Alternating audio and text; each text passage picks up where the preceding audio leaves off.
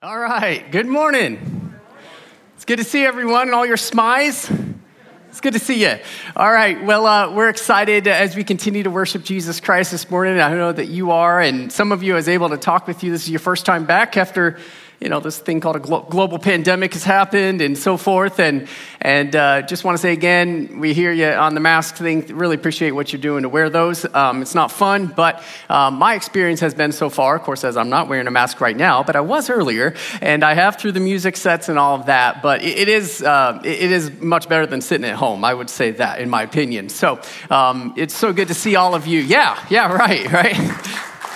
And all of you who are sitting at home, we love you too, and we love that you're watching and totally get everybody's got to pray through this and figure out the best thing that everyone wants to do. Those of you over in North, it's good to see you as well, at least, or you can see me, or however that works. It's good to have you here. But we're going to continue to seek after the Lord through the Bible, and would you open those up with me really quick here and turn in the first book of the Bible. It's Genesis, and we're going to be in chapter 15 today. If you have an app or so forth, you can use those as well. You're going to be able to understand it a lot more if you have a Bible in your own hand. And so I want to remind you as you're finding that we do have another live Q&A about Genesis 15, about the sermon that we'll be doing right after this service. And so if you're tuned in online, you can just keep it on the channel and then it'll come up. Or if you're here, you can for sure leave, or you can stay and hang out and have that. So you can also text the number on the screen right here if you want to be able to ask any question about the text, about the sermon, okay? So I'm looking forward to that time. All right, so let's get our context. What has happened before we jump into chapter 15? What happened last week in chapter 14? We had these 4 Mesopotamian kings that came from modern-day Iraq. They traveled over to modern-day Israel, and they have conquered Abram's nephew and his family. They have taken them captives. Well, Abram catches wind of it. He chases them down. He defeats them by the power of God. He sets them, the captives, free. He comes back, and then there's 2 kings that come out to meet him. There was Melchizedek, who's also a priest of God, and Melchizedek blesses Abram for being faithful to God. But then the king of Sodom comes and tries to steal the glory away from God's victory, and Abram, being a friend of God, guards the glory of God. And so overall, what we learned last week is some ways that you and I can glorify God in our lives. So if you missed that, it's online. You can check that out. Today, here's what we're going to see. The big picture is this. How can you and I trust in the Lord? How can we trust in the Lord with our lives? And so with that said, let's jump right into chapter 15, verse 1. And here it is. It says, after these things, everything I just said, all of that, all those events, the word of the Lord came to Abram in a vision saying, do not fear, Abram. I am a shield to you. Your reward shall be very great. And so again, God is writing the fact of the events that he has just defended and protected Abram in these battles. And he's like reminding Abram, again, listen, I'm going to be a shield to you. I'm going to protect you. And are you going to continue to trust in me as your protector? And the same thing for you and I as God's people. Are we going to trust in the Lord as our protector, as our defender, as our shield? Because that's what God promises to be to us. This concept of God being described as a shield protecting his people was written by a bunch of other people throughout the Bible. One of those was King David. In fact, King David said, El Magen, God is my shield. And actually today, this is really cool. You ever notice the flag of Israel? That's what we call the Star of David. It's also on their jets. It's on some of their military equipment and so forth. And what that actually is called is the Magen of David, the shield of David, the shield of God, the God of David. They are still, as a nation, claiming and trusting that God is going to protect them as their shield. It's pretty cool. And so when I think of the concept of a shield, there's a lot of fun memories and things that come in my mind. One of those is, believe this or not, my first ministry I served at. One of my roles, I got to start and run a paintball ministry.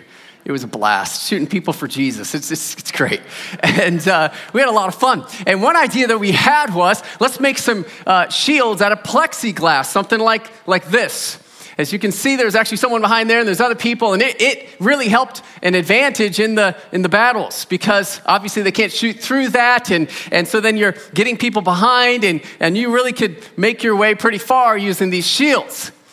But honestly, they didn't work perfectly, because eventually one team realized if we put all of our firepower on this plexiglass shield, all of a sudden it started breaking up and disintegrated, and then it was over, okay? Another weakness of a shield like this, any kind of shield that's just right here, is it's only one angle, right? Someone could flank you from the side. They could come from behind. They could be in a tree and shoot you from the top. So when God says he's a shield, he's a lot more effective than that kind of shield. Maybe it's more like this, a force field, right?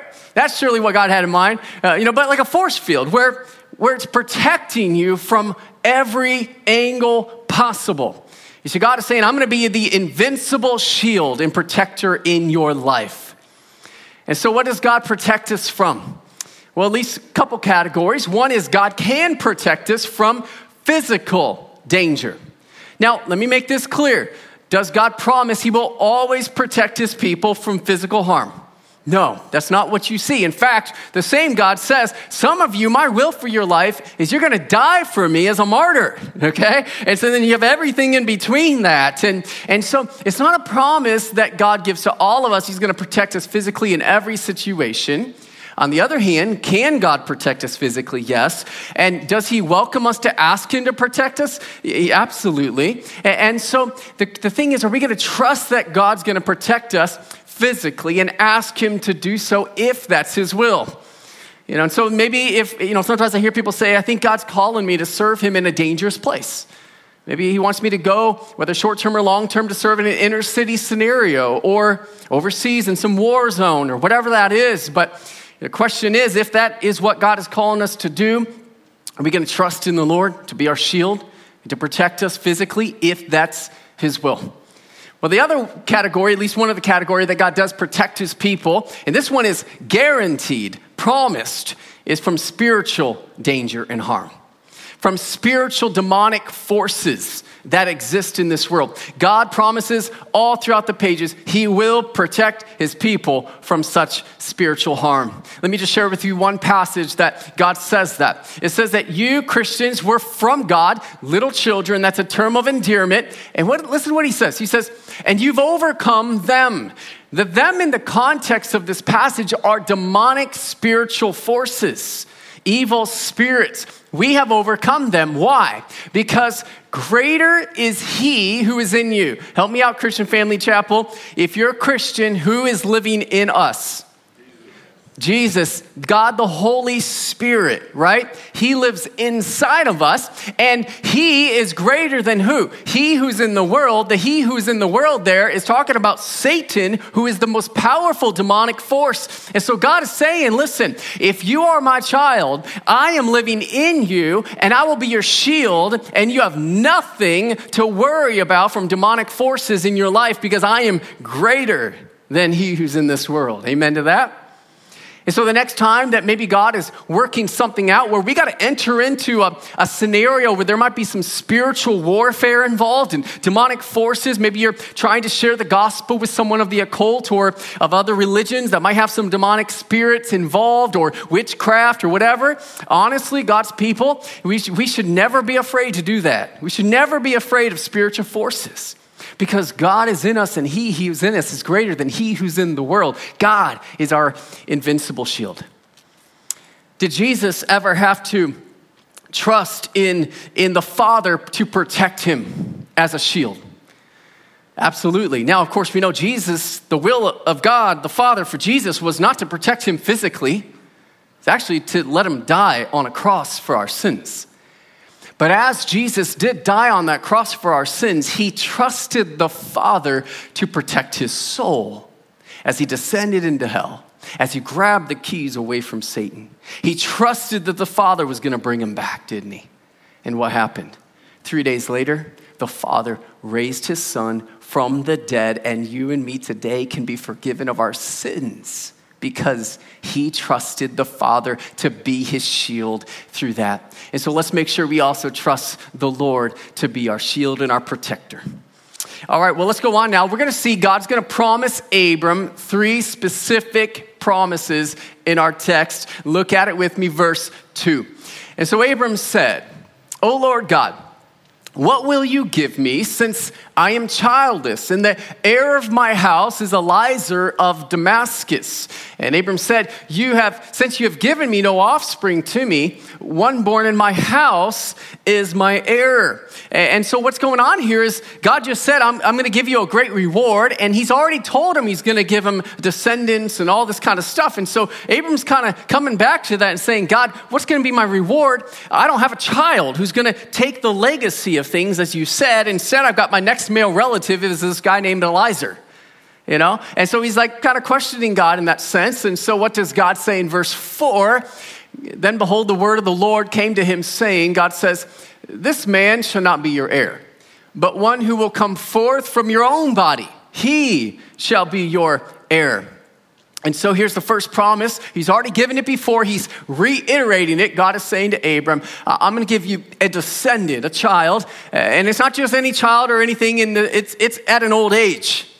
You see, Abram's at least 75 years old when he's being told this. Imagine if you're 75 years old, you and your spouse, and God comes and says, you guys are going to have a child.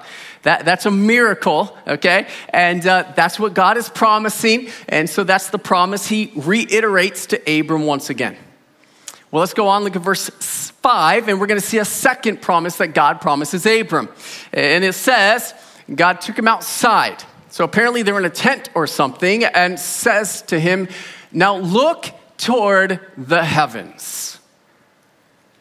Now, if you're at home right now and you're thinking, what's wrong with my screen? No, it did get dark in here on purpose. Okay, because what's on our screen here?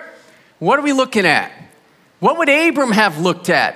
As he went outside at night, he's looking into the heavens, he would have seen a bunch of stars. This specifically is the Milky Way galaxy, just a section of space. And you know how many stars scientists are guessing exist just in this galaxy? At least to 100 to 150 billion stars. And again, that's just guessing. And so that's what Abram's looking at. And so when we go back to that, God says to him, look up to the heavens and count the stars if you're able to count them, Abram. It's a rhetorical question. God knows that he can't count them. And God says to him, so shall your descendants be. And so here's the second promise is he's promising not just one descendant, but many, many descendants after him. So not just will his descendants survive, they will thrive, is what God is saying. And so what's Abram's response to these two promises? He's heard these before. God's reiterating them. And it says that Abram believed in the Lord, and God reckoned it to him as righteousness. In other words, Abram's like, all right, God, I'm cool with this. I trust you. You know, let's go. Let's do this. Well, then what happens? Well, we get a third promise from God. Look at verse 7. So God says to Abram, I am the Lord who brought you out of Ur of the Chaldeans to give you this land to possess it. All right, what's going on here? Well, I've got a map to help us understand what's Ur of Chaldeans. Okay, so this is the modern map of the Middle East. Here we have modern day Iraq, and the land of Ur would have been way over here on the eastern side. This is where Abram was when God said to Abram, hey, pick up your family and travel west. I'm not going to tell you exactly where, just go west. And so he trusted the Lord and he traveled and he made his way to what is modern day Israel. That is where he's standing right now when God is talking to him in our text. And God is saying to him, I'm going to give you this land to your descendants. They will rule it. Okay, the land of Israel. Now, how much land are we talking here? Well, if you want on your own, you can read the bottom of chapter 15. God goes through, starts giving you a bunch of boundaries about that land later on. You can read that. But let me just show you a perspective of how much land. Here's a map. The orange is modern day Israel. This is overlaid by a map of the eastern coast. And the land that God was promising was at least, starting with this amount, it would have been all of Maryland, Delaware, New Jersey, and a good portion of Pennsylvania. Okay? The point is this. God is promising his descendants a lot of land, and this land is not just empty from people. There's a lot of people living in these lands. So when God says, hey, your people, your descendants, there's only you and your family right now, but you're going to have all these descendants, and they're going to rule all this land someday, and all these other people are going to be gone somehow. That's the promise, right? The promise is the land of Israel. And so then what's Abram's response to this third promise? Is it like the first two? Okay, God, I trust you. Let's go. Yeah? Look at verse 8. And so Abram said, "Oh Lord God, how may I know that I will possess it?" You see, this promise kind of gets him maybe wondering and questioning if God's actually going to, how's God going to fulfill this? Again, he's looking around, seeing all these nations living in this area. God, are you really going to do this? In a way, he's asking for a sign from God. Have you guys ever asked God for a sign in your life? Abram's kind of asking God for a sign to prove this. And so what does God do? Look at verse 9. And so God said to him, "Bring me a 3-year-old heifer, and a 3-year-old female goat, and a 3-year-old ram, and a turtle dove, and a young pigeon." Then he brought all these out to God and cut them in two and laid each half opposite the other, but he did not cut the birds. So God's like, you know what? I'm hungry. Let's have a barbecue. I'm like, what is going on here? Okay, let's be honest. We're 21st century Americans. God, he's asking for a sign, and God's like, go get all these animals and cut them up. I mean, what is happening here? Let me try to help us to understand. This made a lot of sense to Abram. What's going on here is that God is asking Abram to set up a covenant, to make a deal with him. This is how in the Middle East in those days, they made deals with one another, serious deals and covenants. All right? And so that's what's going on. I got an image here to help us do this. I thought about reenacting this live, but I thought that might get me fired, among a lot of other bad things that could happen. So, hey, we'll just leave it there on an image, okay? So here's what we got. We got all these animals. Of course, he cuts 3 of them in half, and they would put them to the side like that. And of course, in the middle, it would be nasty and bloody and right? So that's what would happen as they would do this in that culture. Well, then, as you can see, there's some footsteps here. Each person making the deal would walk through the bloodiness, either one at a time, or they would walk at the same time, meet each other in the middle. And here's what they would be saying.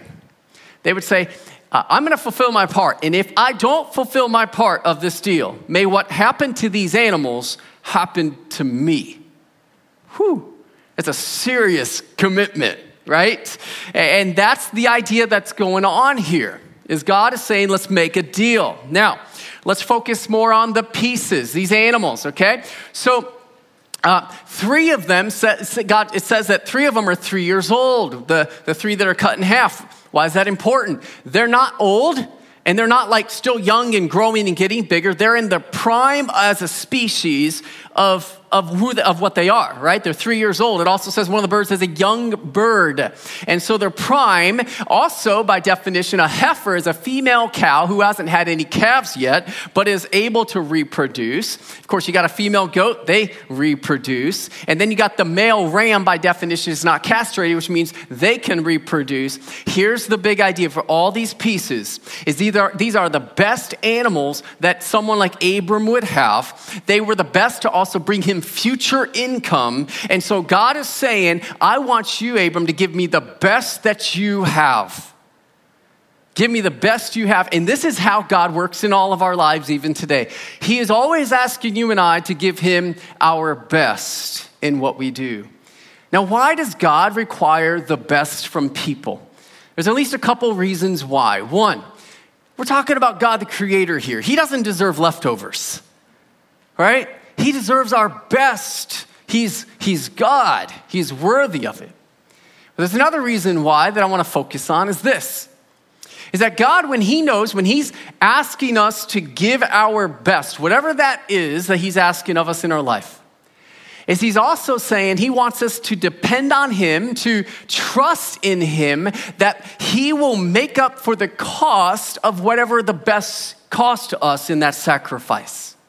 In other words, he's saying to Abram, I want you to trust me with your best. And he's saying the same thing to you and I in our lives, that when we give him our best, that are we going to be able to trust in the Lord to make up for the price of the sacrifice that it cost us to give our best? Let me try to help bring this home. Okay, here's a scenario. We know, there's a Christian. They know that we need to seek the Lord. God's called us and invited us to seek him through reading the Bible. And also, as we read the Bible, not only do we get to know Jesus and become like Jesus, but also we can prepare to share Jesus and the gospel with other people. And so this is a spiritual discipline God's called us to do. And so there's a difference, though, between someone who says, hey, I'm going to go through my day, and I'm going to spend all my time doing the things that I need to do and doing all the time of what I want to do. And then if I have any leftover minutes at the end of the day, then I'm going to give those to seeking the Lord and reading the Bible and praying. All right? I can't tell you how many times, if I had $1 every time someone said to me, Ryan, I don't understand. When I read the Bible, I just fall asleep. And I'm like, can I ask you, when are you reading the Bible? Well, I'm doing it when I'm going to bed, It's like, of course you're falling asleep. You're giving the Lord your leftovers, right? There's a big difference between that and then someone else who says, I'm going to think ahead of time. When's my prime hours of a day that I am like working on Mach 10? That I'm the fullest aware mentally and emotionally and physically and everything. Okay, now some of you, that's first thing in the morning. God bless you. That's not me, okay? I do in the morning, I'm falling asleep, okay? So whatever it is for each of us, it's different. But I'm going to give the Lord some time out of the best hour of my day to seek him. And then it doesn't stop there. And then I'm going to trust at the end of the day, what I didn't get done, I'm going to trust the Lord's going to make up for it somehow. Because the Lord deserves my best. Do you see? Did Jesus ever have to trust the Father by giving his best? Yes. Jesus gave his life. He gave his life as part of the plan that the Father asked him to do. And as he gave his best, though, what happened in the end? The Father raised him from the dead. You and I now can be forgiven from our sins. And now where's Jesus sitting? At the right hand of the Father, back where it all started. And so Jesus is saying to you and I, listen, I have trusted the Father to give the best. And you trust us, give us your best, and we'll make up for whatever the costs are that it took. Let's make sure we do that just like Jesus did. All right, so what happens? Abram.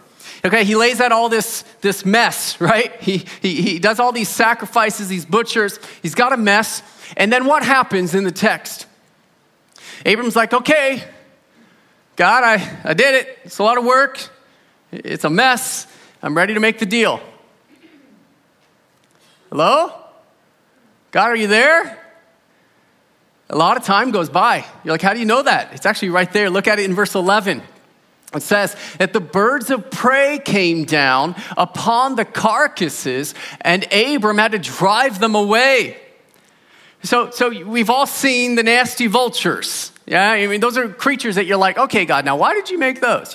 But there's actually really good reasons why he made those. But the point is this, they're nasty. And here's the thing, though. I don't know if you know this, how long it takes, though, vultures to come down onto a carcass.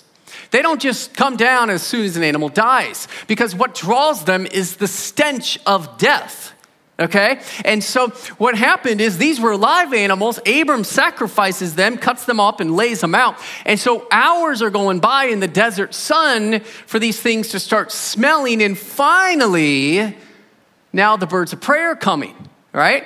And so it's a long time, and God just isn't anywhere to be found as Abram's waiting. Well, then he keeps waiting. Check this out. Look at verse 12.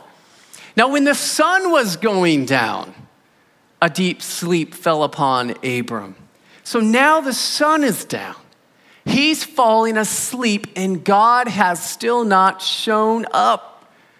Why? What's going on? It makes you wonder, like, is Abram sitting there thinking, God, are you pranking me? God's up there like, look at that fool. He did all that work and that mess, and I'm just not even going to show up.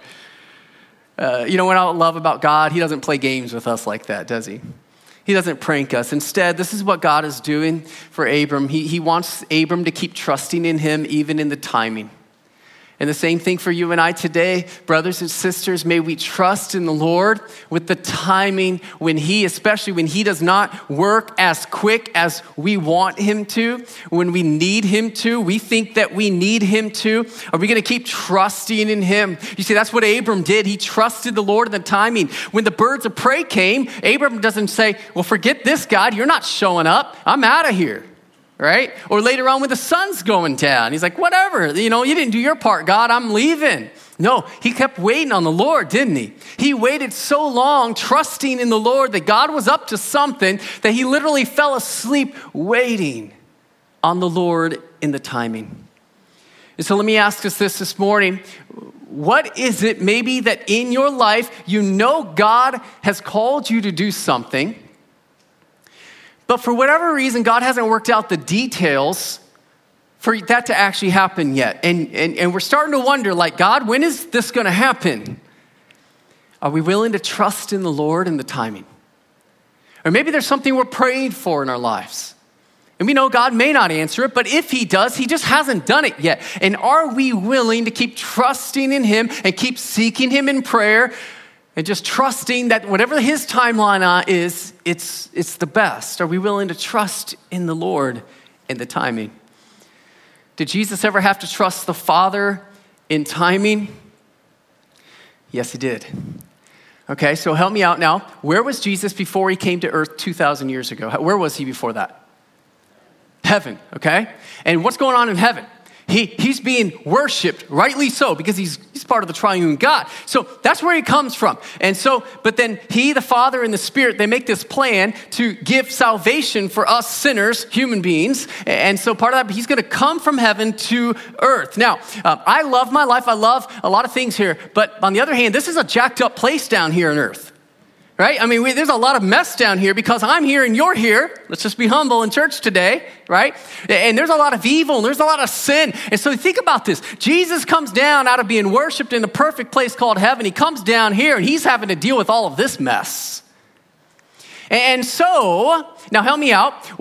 How old was Jesus when he was crucified on the cross for our sins? Help me out. Anybody know? About 33 years old, right?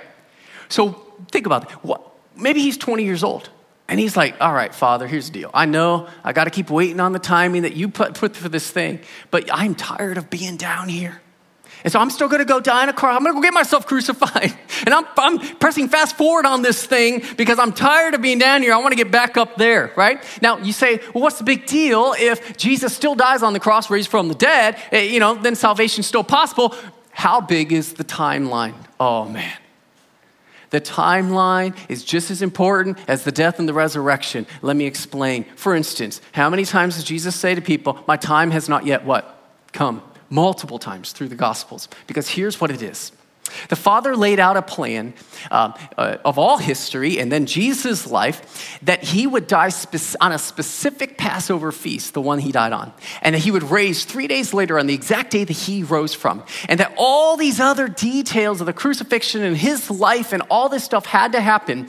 And then God predicted over 300 prophecies or predictions written in that Old Testament in our Bible, hundreds of years before Jesus ever showed up. So, if Jesus would have forced the timeline, not trusted the Father on the timeline, he actually would have not fulfilled some of the predictions. And if he didn't fulfill some of the predictions, he would have disqualified himself from being our Messiah. And you and I would still die and go to hell forever and not go to heaven if he messed up the timeline. Do you see how important it is that Jesus trusted the Father in the timeline?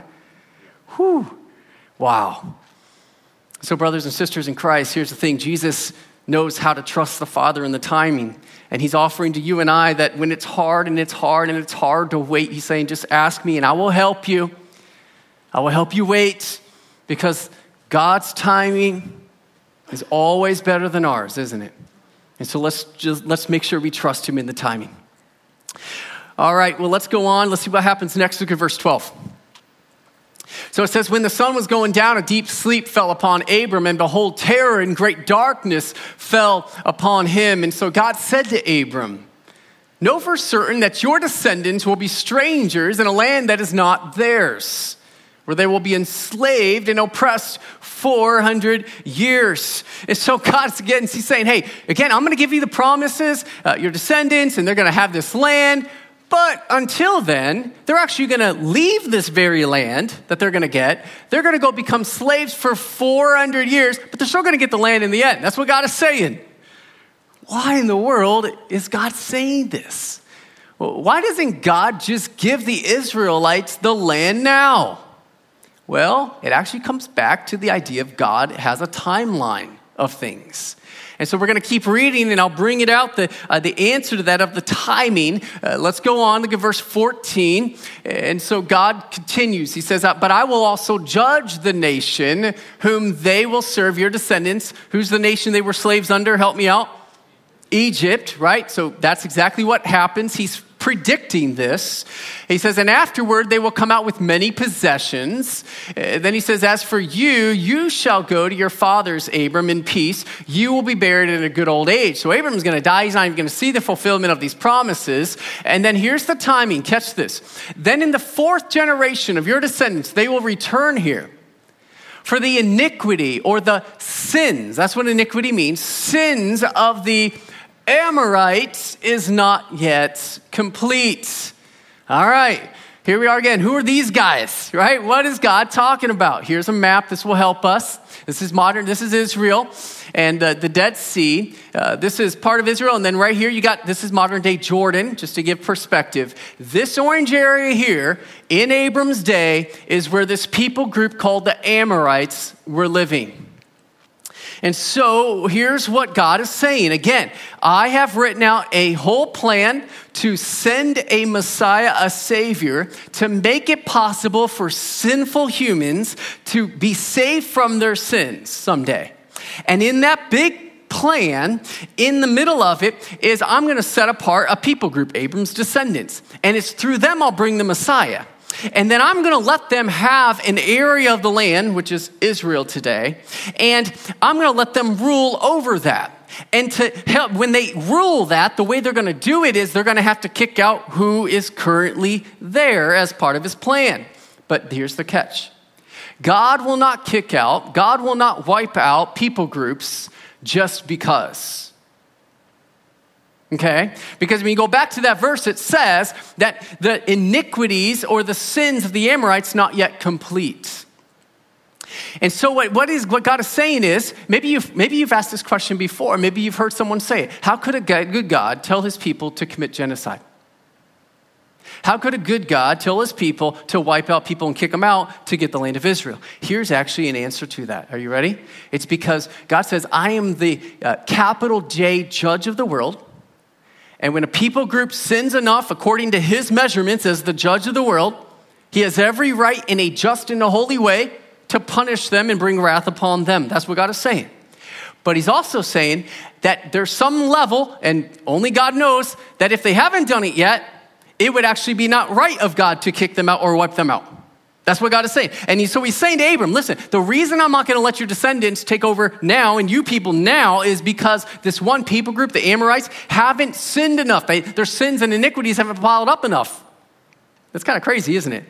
And so that's the timing. That's why they're not going to do it now.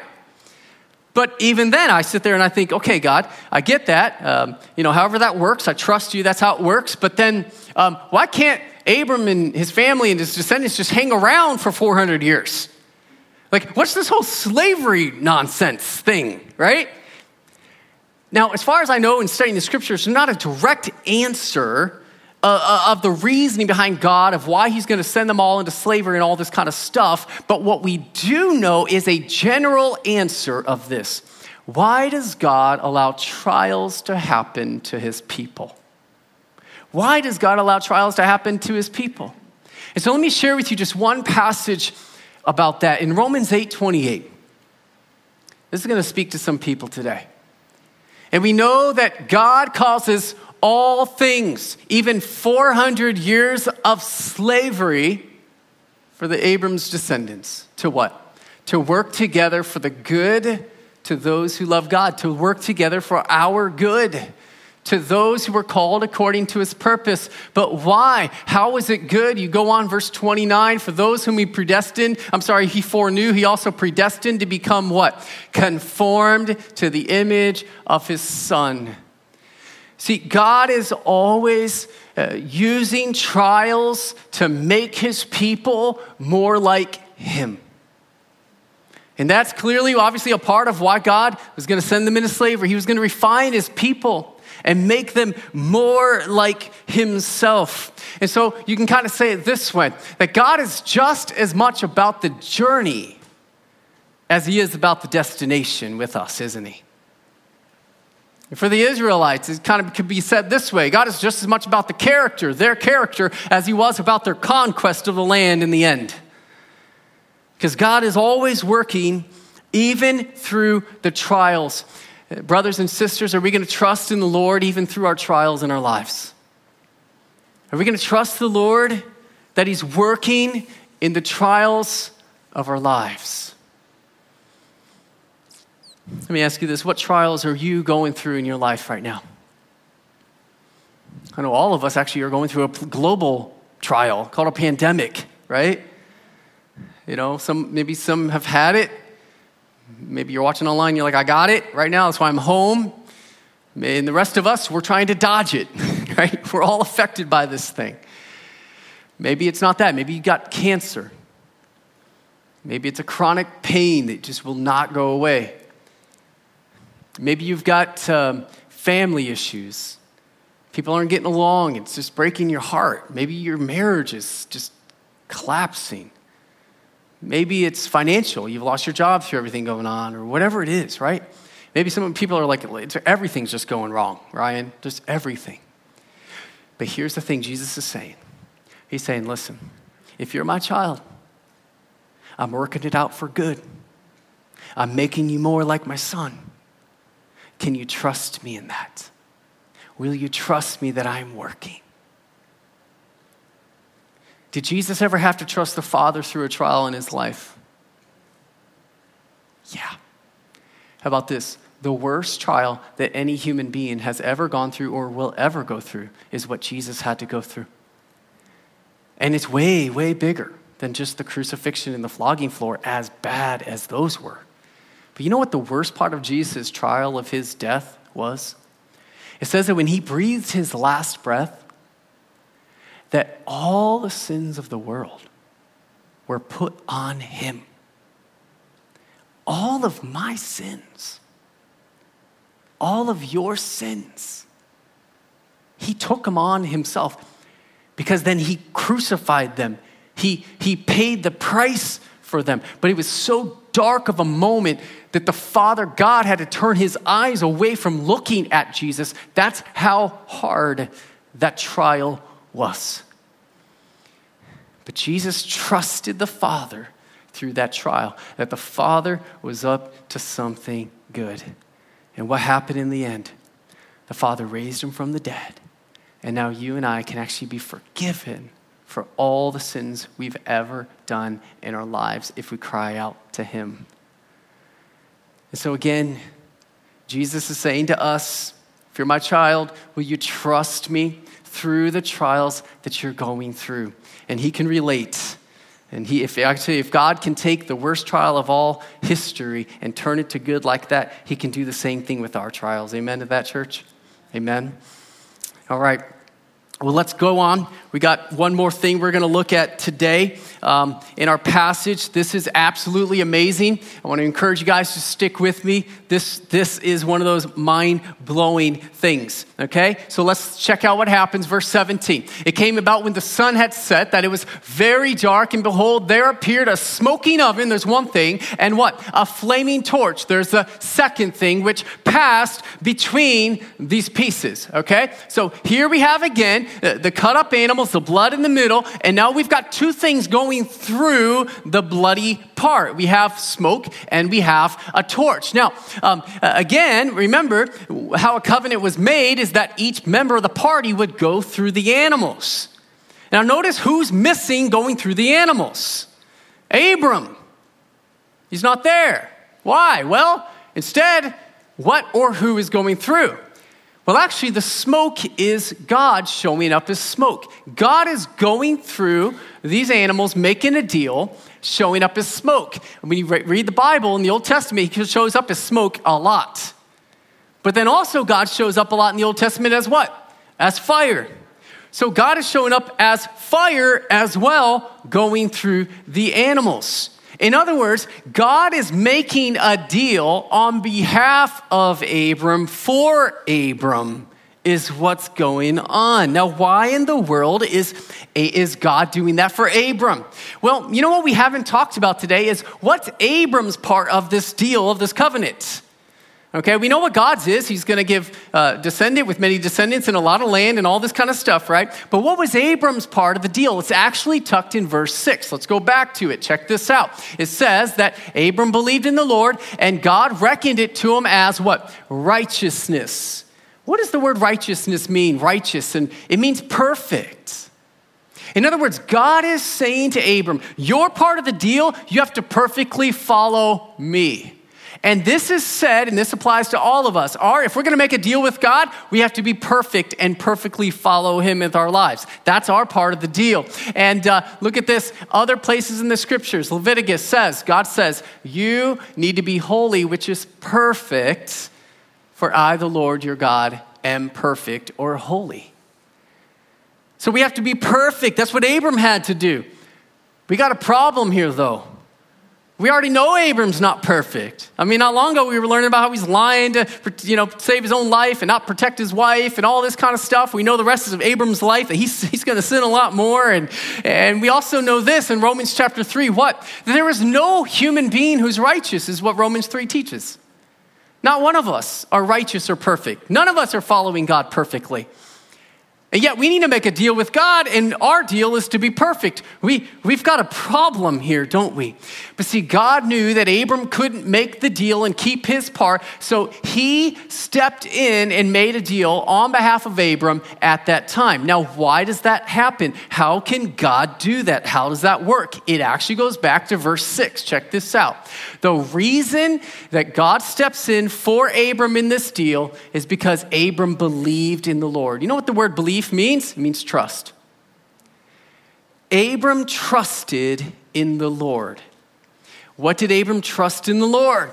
Not just the promises of a descendant and many descendants in land.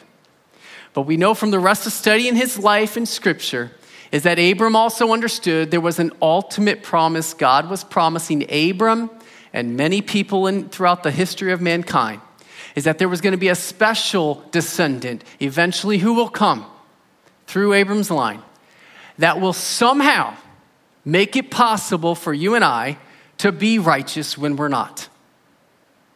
Somehow this descendant was going to take away our sins and in return give us the ultimate reward of the deal.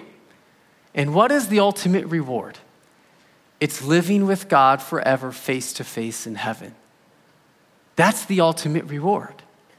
You say, where do I get that from? Actually, God just promised it in our text. You might have missed it. Look at verse 1. God says to him, don't fear, Abram, I'm going to be a shield to you. And then he says, your reward shall be very great. You know what the translation technically actually says? Is that God says, I'm a shield to you. I am your very great reward is how it actually is said. God is saying, I will be your reward and your shield. Living with Jesus is the reward. It's much bigger than land. It always has been. It's much bigger than descendants for Abram. He knew that there was a big problem, that when he dies because of his sin, he's failed the deal with God. And the Bible teaches that we should get torn up, if you will, spiritually speaking, in a real place called hell. He knew that there was a big problem, but he also was trusting ahead of time that God was going to fix it with one of his special descendants who we call the Messiah, whose name is now, we know, Jesus. And so God knew that he believed this. And so at that moment, God worked like a credit card. You know how a credit card works? You pay for something, but you're vouching you're going to pay for it later. Right? And so God's like, I see your faith. I'm going to make the deal with you now. But then what happened 2,000 years after Abram's life? Jesus came.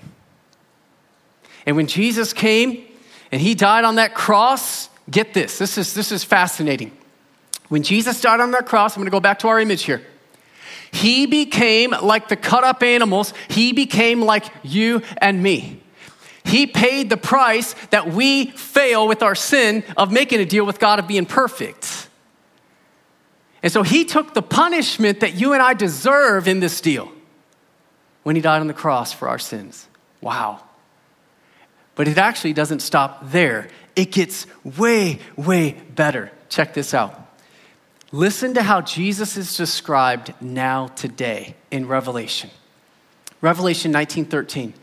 It says that today Jesus is clothed with a robe dipped in what? In blood. Today in heaven. That's what Jesus looks like. Why in the world does Jesus have a robe with blood at the bottom where his feet are? This is so awesome. You see, when Jesus came and he died on the cross, he became us in the deal and he paid the price for us breaking the deal, okay? But it's like, spiritually speaking, that when he rose from the dead 3 days later, he like walked back around through the animals here, and he met the Father in between and then made the deal with us, with God, to make it so we can get the ultimate reward, which is to go to heaven. And in a way, that's why his robe is messed with blood, because he went through it for us. That's what that is. God is amazing. Jesus is amazing. And so what he's telling us is this, though. You got to trust in me as your reward. Are we going to trust in Jesus as our reward? Let me say how it works. Just because Jesus did all this, which is awesome, doesn't mean that there's an automatic salvation for every human being. Just because you're watching right now online, you're over in North, you're here in South, you're like, that's awesome what Jesus did, so therefore I'm automatically forgiven. He did the deal for me. He paid the price for me. That's not how it works. He requires something of us, and that is this. We got to be willing to trust. We have to believe all the stuff we just said that Jesus has done for us on the cross and the resurrection. And we've also got to say that we are going to give our life to him as our master and our king forevermore. Have you done that with your life today? Have you trusted Jesus to be your reward? Because once you do, he comes and lives inside of us, and he gives us a peace that is absolutely mind-blowing. And you feel the weight of the sins that have been gone now because of him. He's forgiven you once for all. No matter how many sins you've done, I want to make this really clear in case there's someone right now and you're saying, you know what, but you don't understand. I've done this one sin and I just don't think that Jesus would ever forgive me for that. Listen, the Bible says that there is no sin beyond his forgiveness. None. He has paid the price. Once and for all, done. All you have to do is just believe in that and say, Jesus, would you forgive me? I'm going to live the rest of my life for you. And he'll become your reward right away. And when we die, we get to be with him forever face to face. Praise God. And so I don't know about you, but how about we stand and let's worship him. He's our shield and he's our reward.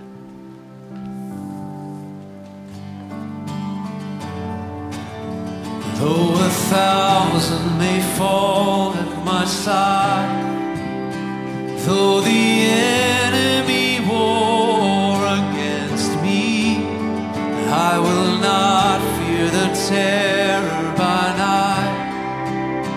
I will hide in the shadow of your wings. I will dwell in the shelter of the Most High God. I will rest in the beauty of your presence. Your face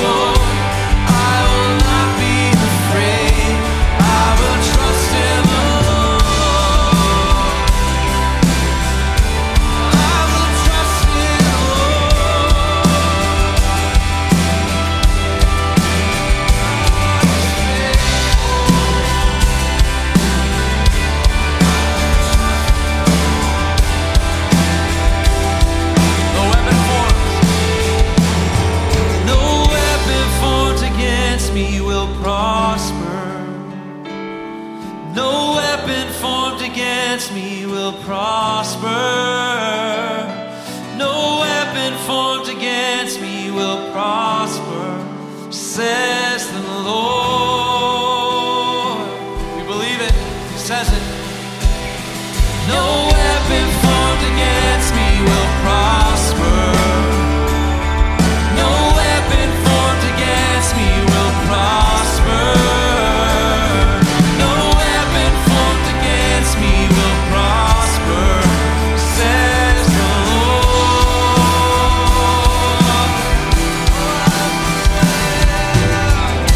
I will dwell in the shelter of the Most High God.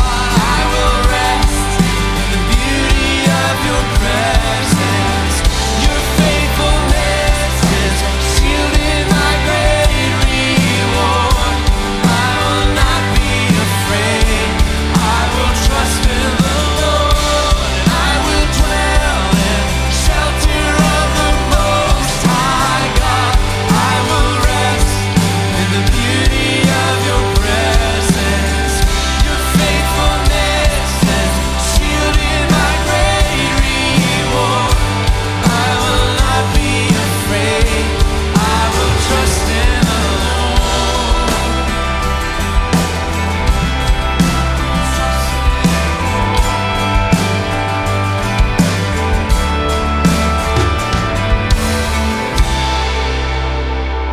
Oh, amen.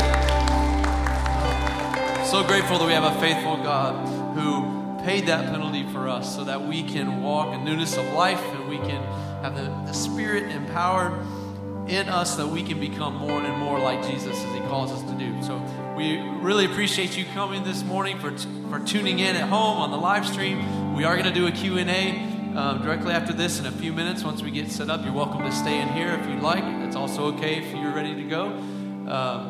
Those of you on the live stream, just keep it on, and we'll be back here. There's a number that you can text any questions you have from the text this morning, and I'm sure Ryan will be happy to answer any of those questions. But before we go, will we be blessed by God's word as His people? Listen to what it says. Now may the God of peace Himself sanctify you entirely, and may your spirit and soul and body be preserved complete without blame at the coming of our Lord Jesus Christ. And let's say this together. Faithful is He who calls us, and He also will bring it to pass. God bless.